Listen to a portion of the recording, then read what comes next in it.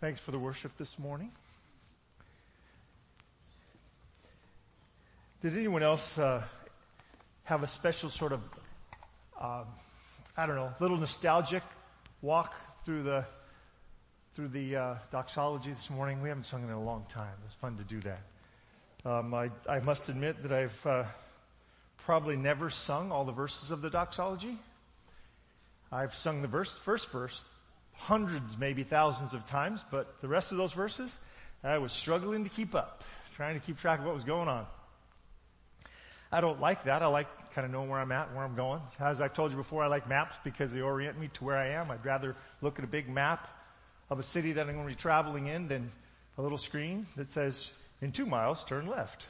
Because I'm just not sure they know where they're going. It's Google after all. What do they know? I was with a good group of people I love, people I enjoy being with. We were out doing something we enjoy. We were up near Pinecrest Lake on Highway 50, and we were just going on a hike. We were trying to find a route to perhaps do a backpack trip, and we had gone across 50 from the lake on the other side. We had heard about some trails over. We actually had seen them on our topo map, and so we were wandering out through there, looking for the right path, looking for a place where we might take a group of kids backpacking. At the time I was a kid, I was probably about 17. I didn't think I was a kid. If you're 17, you're a kid. Don't ask, just admit it. But I was there with a couple of guys who were older. Jim was one of them. Jim was probably at the time in his mid-30s. And we started out through the trees on this path. It's a pretty straightforward path. You cross the road. There's a road that goes into a dirt road and a gravel road, and you turn off to the left. And we turned out off to the left, and we just started toward the west, walking, following this path. It was getting late in the day, but we weren't going all the way to the end of the path. We were just kind of see if it was an okay path to take a group on. And we're just walking along, enjoying the day, kind of as it's cooling off, summertime, and the mountains, the breezes start to pick up, and it starts to become more comfortable to walk. And we didn't have any backpacks. We didn't bring anything with us because it's just going to be a short hike, just a little trip out and trip back. And so we got out about as far as we thought we should go. Now, we had been traveling along a path, a well-worn backpacking path. There are those dirt stretches that run through the forest. And as we're going along, we get out to where we found a lake. Not the ultimate place where we were wanting to find where we would eventually go with a group of teens, but a lake that would be nice to have along the way, nice place to stop with the kids. It's just a little mountain lake. We spent a little time there kind of looking around, seeing if this would be a good stop. It wasn't really much. There was really no intention of being there long, but we were there a little longer than we expected, and the sun got a little lower than we expected. And as we turned and headed back on the path was a little harder to find than we'd expected.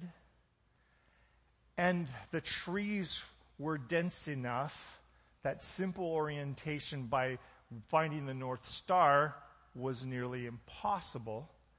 And so we were lost.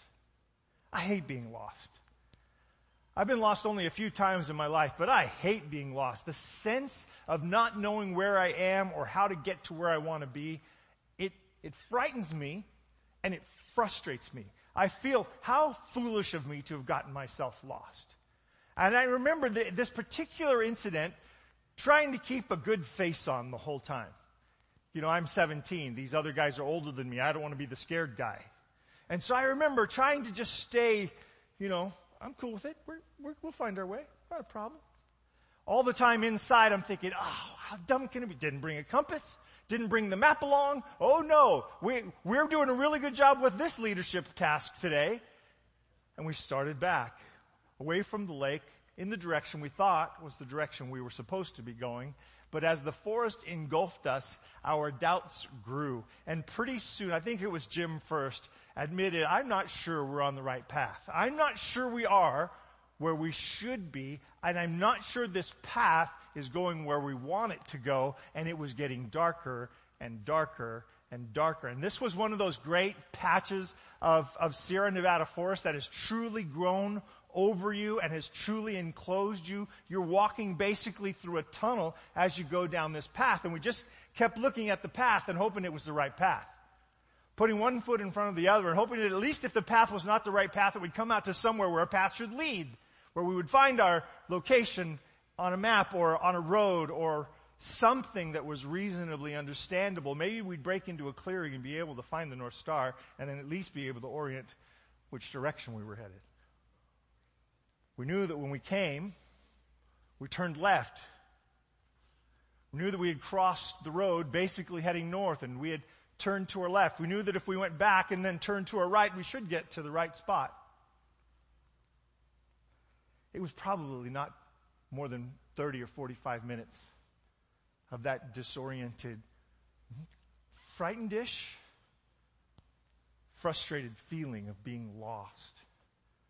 But here I am, over 40 years later, and it's still there. We were actually on the right path the whole time. We just didn't know it. Because the forest had become so dense that we couldn't figure out our orientation. We couldn't pick anything to sort of tie our direction to. I don't know very much about the stars, but I can find the Big Dipper, and if I can find the Big Dipper, I can find the North Star. If I can find the North Star, I can orient myself north, south, east, west. I can figure that out. But with that over-covering of trees, there was no way to orient. Without a compass, there was no way to orient. I have a compass in my watch. I have a compass in my pocket of my phone. I have compasses coming out my ears at the present. Nothing then.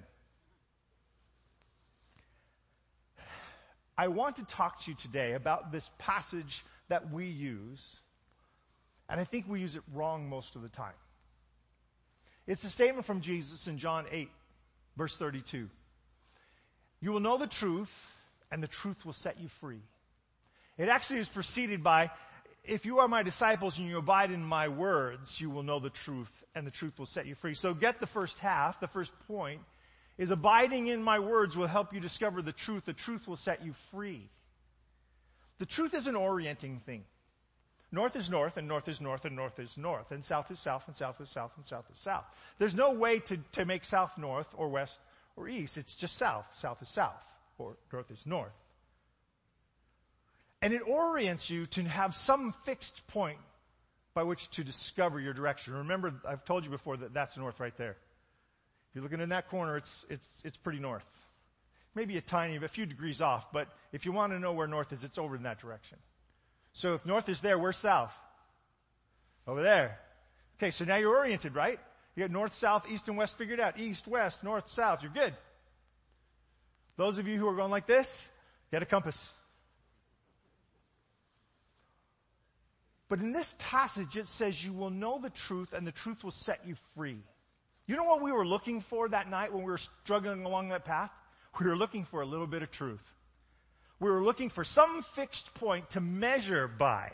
Some fixed point. Even if we had realized we were going the wrong direction, at least we would know we were going the wrong direction. The worst part about walking along that dark path was that we didn't know whether we were going the right direction, the wrong direction, close to the right direction, close to the wrong. We didn't know anything about where we were going. We were just keeping moving. This is how people get lost desperately, actually. The people you hear of that were miles off the road on a little quarter-mile hike, they kept walking in the wrong direction for too long. We luckily were walking in the right direction and stumbled onto the fact that we were actually not as lost as we thought. We stumbled onto the truth about ourselves. I think the first thing you should know about the truth you should discover is the truth about ourselves. The first orienting truth is the truth about ourselves. So what is the key piece of that truth? God is God, and I am not. It's the problem in the Garden of Eden, right? The problem in the Garden of Eden is a statement. You could be like God. And she said, that sounds cool. I'm in for that. No, you can't be like God. You are only like God in the manner that God created you to be like God. You cannot take His place. You can't become the driver of your own life. You can't be in charge of your own salvation. You can't be in charge of where you're going to end up. You are not God. God is God, and you are not. First piece we all should learn. Orienting fact number 1, truth number 1. God is God. I am not. You got it? You sure? Because not many of you are participating right now. God is God and I am not. Yes? Okay. We're clear on that all the way to the back? All right. At least one of you nodded back there. Just because you're in the back doesn't mean you don't have to participate. What truth are we looking for? Some simple facts about what God is, who I am, and how that should orient my life, and how that does orient my life. I want to look at John 8, beginning of verse 23. This is J.B. Phillips. I don't like to quote versions that are written by one person normally. I'm quoting this one as an exception today because I think he does handle this well. You belong to the world, but I do not. This is Jesus speaking. You belong to the world, but I do not. Does Jesus belong to the world? No. What does Jesus belong to? The Trinity, the family of God, to heaven. Remember, John chapter 1, John started us out with, in the beginning was the Word was with God, and the Word was God. Turns out the Word was Jesus. The active agent who spoke the things into existence on those days of the week, that was Jesus. You're of the world, I'm not.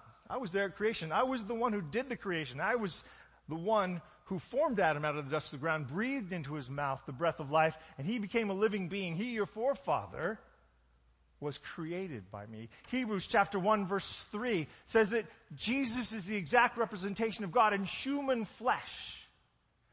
Here's God wrapped up in human flesh. It's orienting fact that God is God. It's an orienting fact that we're of this earth and God is not. Jesus is not. Jesus was a visitor. We're a resident.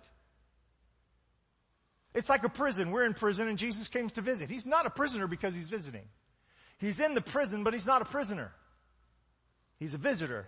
He has a pass. It says visitor right on his little shirt. And he can take his little visitor's badge, he can give it back to the officer in charge, and the officer will let him out.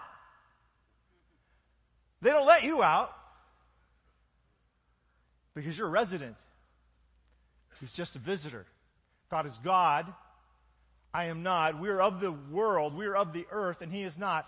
That is why I told you, you will die in your sins. For unless you believe that I am who I am, you will die in your sins. Unless you understand that Jesus is God and not a human being, you'll die in your sins. The theological ramifications of this are huge.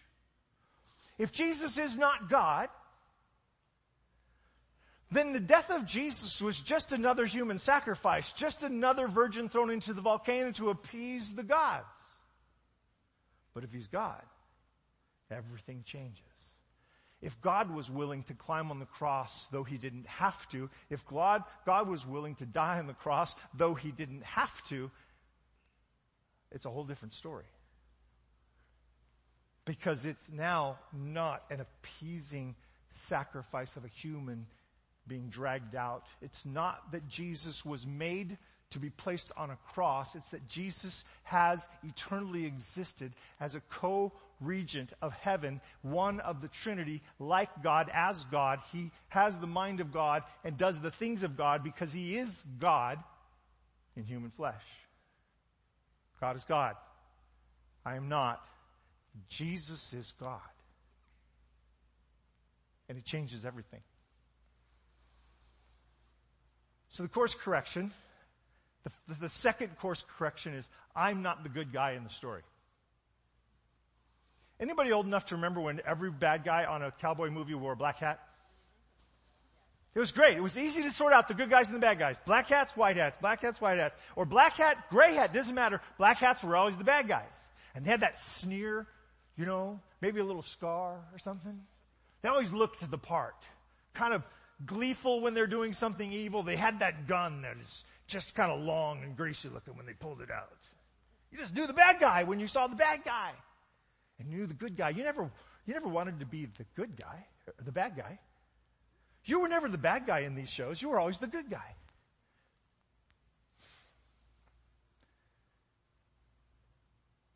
And yet, we're not. We're not the guys in the white hats. We're not the rescuers in this story. We're the bad guys. Turn to your neighbor. Look them over carefully. They're the bad guy. They're sitting next to the bad guy. And if the bad guy's a girl, it doesn't matter. Still the bad guy. Don't tell them. They think they're the good guy. God is God, and I am not. He is good, and I am not. God is good, and I am not. Jesus is good, and I am not. You see, if Jesus was God and He died on the cross, because only God could stand in that substitutionary place for the creation that He had brought into existence on this messy little planet. And if He is good, and He died anyway, it changes everything. Theologically, if it is God who dies, and God is good, and Jesus is good, and He doesn't deserve anything that He took, it changes everything. The wages of sin is death. The gift of God is eternal life in Jesus Christ our Lord. How come? Well, because He is God, and He is good. We are not God, and we are not good. We're the ones who needed help. You shall know the truth, and the truth will set you free. The orienting truth in this story is simply this: I'm not the good guy. I'm the one who needs the help. I'm the one who needs the rescuing. I'm the one who needs repentance. I'm the one who needs to be restored. I'm the one who needs transformation. I'm the one who's likely to mess this whole story up. Anybody else get angst when the bad guy shows up in a movie? I get angst. I get angst especially when I can see somebody in the movie. I know it's just a script and people are just talking, but when I see somebody doing something stupid, I will talk to the TV. Don't tell anybody you do that. I do it only as an illustration of us. I talk to the TV. I will tell the man who's listening to the woman who's saying the dumb thing, don't do it, don't listen to her. I will say to her, again, especially if it's one of those TV series where you see they're repeatedly doing something stupid, I will say, again with the stupid thing, come on. You can ask my wife. I get frustrated watching these TV shows where people do dumb things over and over again. It's the same dumb person doing the same dumb thing over and over. There's good guys and bad guys in TV shows because we couldn't handle it if it was really what it is. If it really represented us all the way we should be represented. If we could see the minds of all of us at once, we would know we're a mess. We're a complete and total mess. So as I'm walking through the woods of the world, course correction. Jesus is the good guy. God is God. I'm the bad guy, and I'm not God. I shouldn't be put in charge of anything. It's crazy that God trusts me. Verse 28, same chapter, John chapter 8, verse 28. So Jesus said, when you have lifted up the Son of Man on the cross, then you will know that I am He. Notice the He is capitalized. When you lift up the Son of Man, when you lift up Jesus on the cross, then you will know that I'm God. That the cross reveals some things about God. You know that it's true. It's why we talk about it. That's why we sing the old rugged cross. That's why when we talk about the cross, we've taken this instrument of death and we've made it into a pillar that we turn to for strength. Because it was God on the cross, and the God who was on the cross was good, and His sacrifice was made for people like us who aren't God and who aren't good.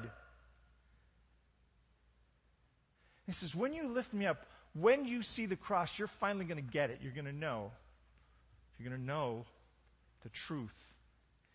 And oh, by the way, that'll set you free. It's reorientation. The man on the cross, Jesus is the good guy. I'm not. And God demonstrated His righteousness in Christ that day. Romans chapter 3 now. If you're following along in your Bible, Romans chapter 3, we're going to be starting at verse 23. Romans and Paul are trying to set the stage, trying to help us understand. They're the map key. You know what a map key is? I actually saw a person who was like 20 go like this. I am pleased with that. A map key is that little box, usually at the bottom, one of the corners of the map, that tells you what the things on the map represent. It'll show you the shapes of the highway signs. This is a national road. This is a local road. This is a state highway. This is a this is a that. It'll tell you that this much is a mile or this much is a mile. It's great. It helps you understand what you're looking at. As Romans 3 opens up, it starts to give you the pieces of the map, the keys to the orientation. Romans chapter 3, verse 23. For all have sinned and fallen short of the glory of God. Is that true? Those neighbors you looked at? That's why they're not the good guy. All have sinned and fallen short of the glory of God. Is that everybody? Is that really everybody? I ran into a guy once who told me he didn't think he'd ever sinned. You're right, he was wrong. It took a while. I had to explain to him. He had a different orientation to what sin was. He didn't think that if you don't kill people and rob banks, you're not sinning. So we kind of unpacked the story a little bit. I'm still not convinced that when I left, because I was doing Bible studies with this guy. He never invited me back after I told him he was actually a sinner. It was only like the second Bible study too. We were reading this passage, all of sin, that includes you. No? Yes. No. Then you don't understand sin. If, perchance, we allow ourselves to believe at all that we don't have a broken, sinful nature, we need to be reoriented to what sin really is. When Jesus describes sin in Matthew chapter 5 in the Sermon on the Mount, he said just thinking lustfully is a sin. Just thinking of your neighbor as a fool is sin. Just turning your heart toward those things that would be sin if you did them is in fact sin. How are you doing with sin?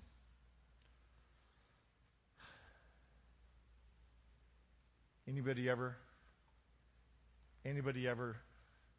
find yourself doing something really right and righteous and hoping somebody notices? That's sin. Crazy, isn't it? We carry it around with us. It's so prevalent. It's like breathing to us. It's just our normal.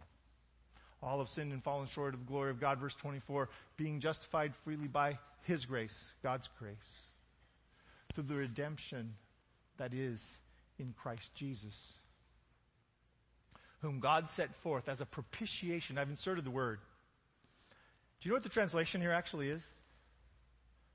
This is the word here that is translated propitiation. Propitiation is to be made right with God. It's that we've been set right. It's the account has been justified. It's that kind of thing.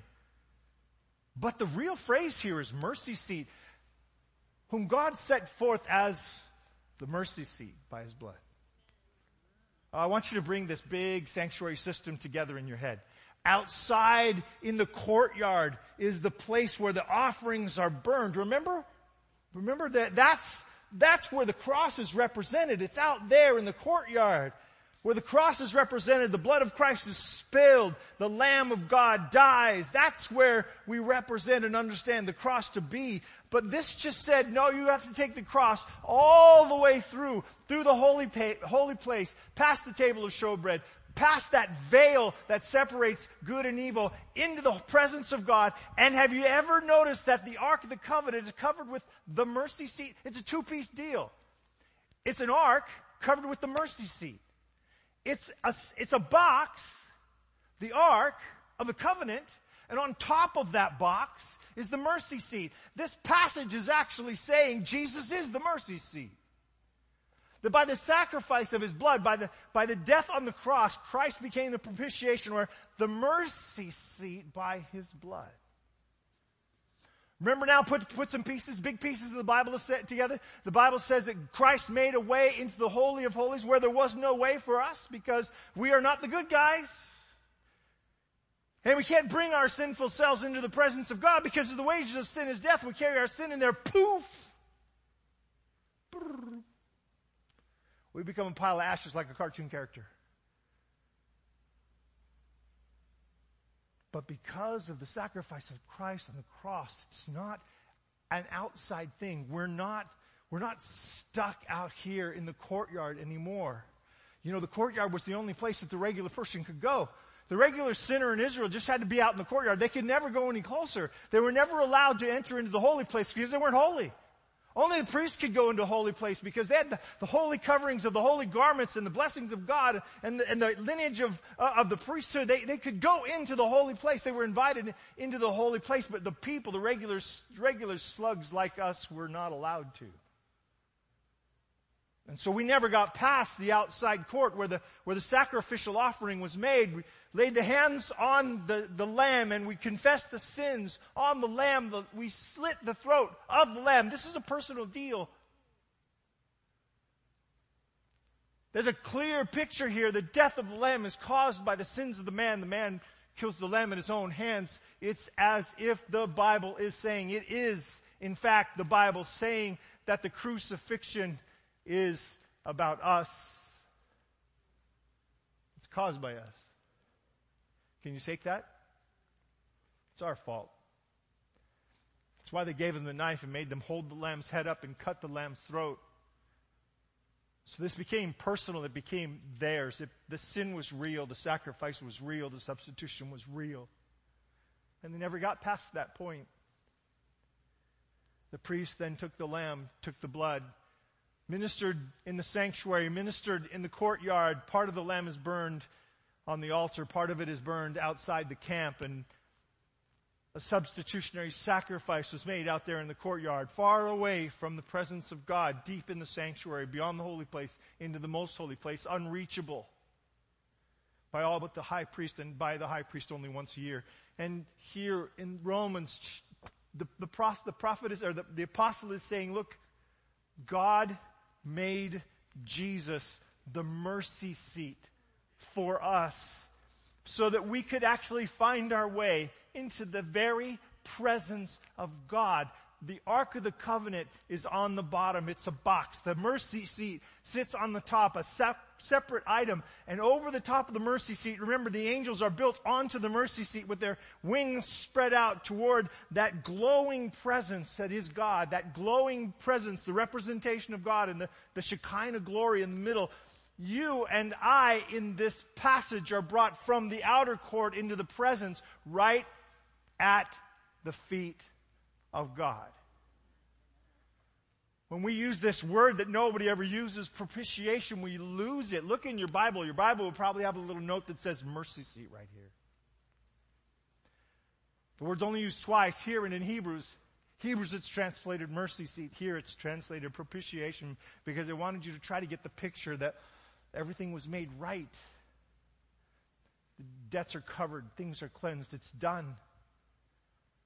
But this is awesome, but it's not the end. The story goes deeper.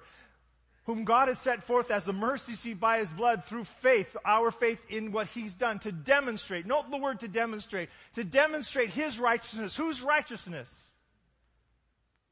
God's. He is the mercy seat for us by faith to demonstrate his righteousness, God's righteousness, because in his forbearance, God has passed over the sins that were previously committed. So, back there when Adam and Eve were in the garden and they stood there and they answered the call of Satan to pretend that they were like God and ate the fruit that was presented to them so that they could maybe attain something that would make them different and make them better. And as they stood there in the garden, that first sin, the wages of sin is death. They should have died then, there. at that moment. But God, in His forbearance, protected them from suffering the wages of sin that they deserved in that moment. You get it? And it went from Adam to their children, to their children, to their children, to their children, to their children, to their children, to their children. And they arrived out in the desert, having fled Egypt. And God had them build this sanctuary, this representation of how things worked with Him and them. And out there was that sacrificial offering place. And in here was this holy place where the provision of God was demonstrated. Light from the lamp. Food on the table of showbread. The incense representing the connectedness we have with God via our prayers and through the power of the Holy Spirit. That's the life that orbits around God with mankind. Knowing that He provides everything we need. That's that outer, that holy place. And then beyond that, a place where they couldn't go. Separated by a mercy seat covering. Separated by a merciful veil. The veil is not about separating us from God to punish us. The veil is about separating us from God to protect us. The forbearance of the thousands of years between Adam and today has always been a veil of separation to protect us from the wages of sin we deserved. And when Christ died on the cross, it demonstrated something about God. It demonstrated that He wasn't just letting it go. He wasn't just dismissing it. He wasn't just a codependent parent letting his kids get away with murder, literally. No. He was, from the beginning to the end, always aware of the cross. Remember that the plan of salvation was laid down before the foundations of the world, and that the death of Christ had always been on the table because of the sins of mankind. God's forbearance was not something that He was just letting people get away with. You know, people will say, if God is so good, why is there evil in the world? The answer is because God is not man. Man is man. God is good and man is not. The problem with sin is not God. The problem with sin is man. If you want to blame God, you have to blame God for free choice. And if you want to blame God for free choice, you're in a whole different pickle.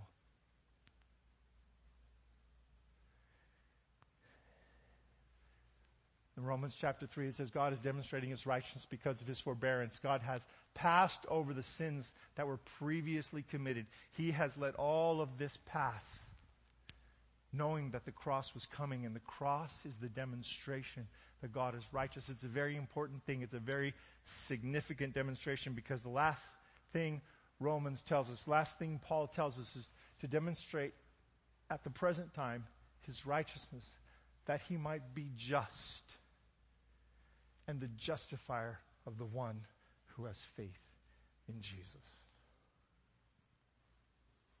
God is not in the cover-up business. God is not in the cover-up business. He doesn't whitewash your sins. He doesn't paint the house and leave the dirt on the wall. God's not in the cover-up business. God's in the cleansing business.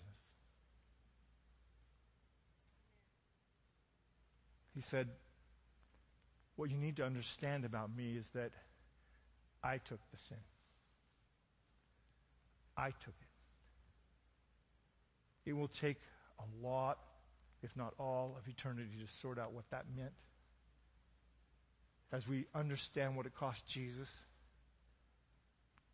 we know that He bears cross marks. He bears the marks of the crucifixion, the scars of the crucifixion after His ascension. So after the resurrection, Jesus still carries those marks on Him. And the cross demonstrated that God was not covering up sin. He was paying for it Himself. That He might be just in justifying you and me. That there would be no question about the character and the righteousness of God and the justice of God, because the justice was met. at the cross. And 1 John 1:9 leaves us with, if we confess our sins, He is faithful and just to forgive us our sins and cleanse us from all unrighteousness. It's in one package in that one verse. If we confess our sins, what's our part? I'm the bad guy in the story, God. If we confess our sins, He is faithful. He will always do this. He is faithful to forgive our sins. And He is just. He has the right to forgive our sins because of the cross. For thousands of years, Adam and Eve sinned and God said, that's all right, I've got it. And their kids sinned and God said, that's all right, I've got it. And their kids sinned and that's all right, I've got it. And their kids sinned and that's all right, I got it. And their kids sinned and that's all right, I got it. And some chose to trust Him and some didn't choose to trust in that. But He kept saying, that's all right, I got this. And then Jesus came down, lived on the earth, demonstrated the character of God in human flesh, walked among us and died for our sins, though He was good and had not sinned. And He proved to anyone who wanted to pay attention that He had the right to forgive sin because He paid the price for it.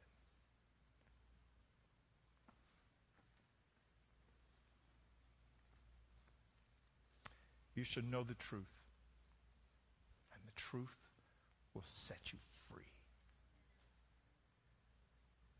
Free from the guilt of your sin. Free from the binders that keep you walking in it. Free to experience the Holy Spirit's direction in your life. Free to boldly walk into the presence of God as a child of God and request of your Father His assistance. Because you know the truth about Him. You know that He is God. And you know that He loved you personally enough to pay for your sin. Let's pray.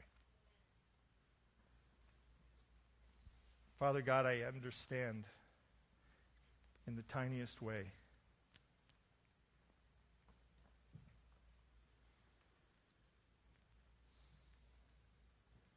that this whole mess was created by me and by my kind.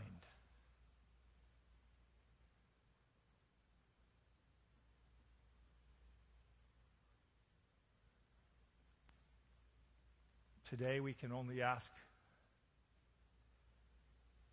for the forgiveness of our sins, the cleansing of the blood, and the righteousness of Christ applied where the ugliness and the brokenness of who we are is real.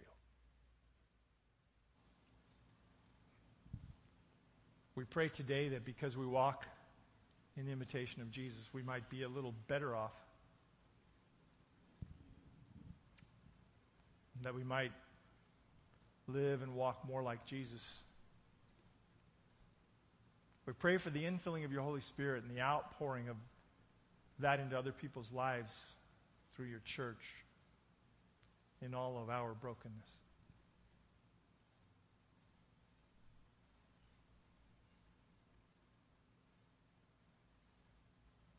We thank you for inviting us into your presence today, again. For coming in the cool of the day to walk in the garden with us, to offer us a relationship that is personal, unbroken, and covered by the blood of Christ. Amen.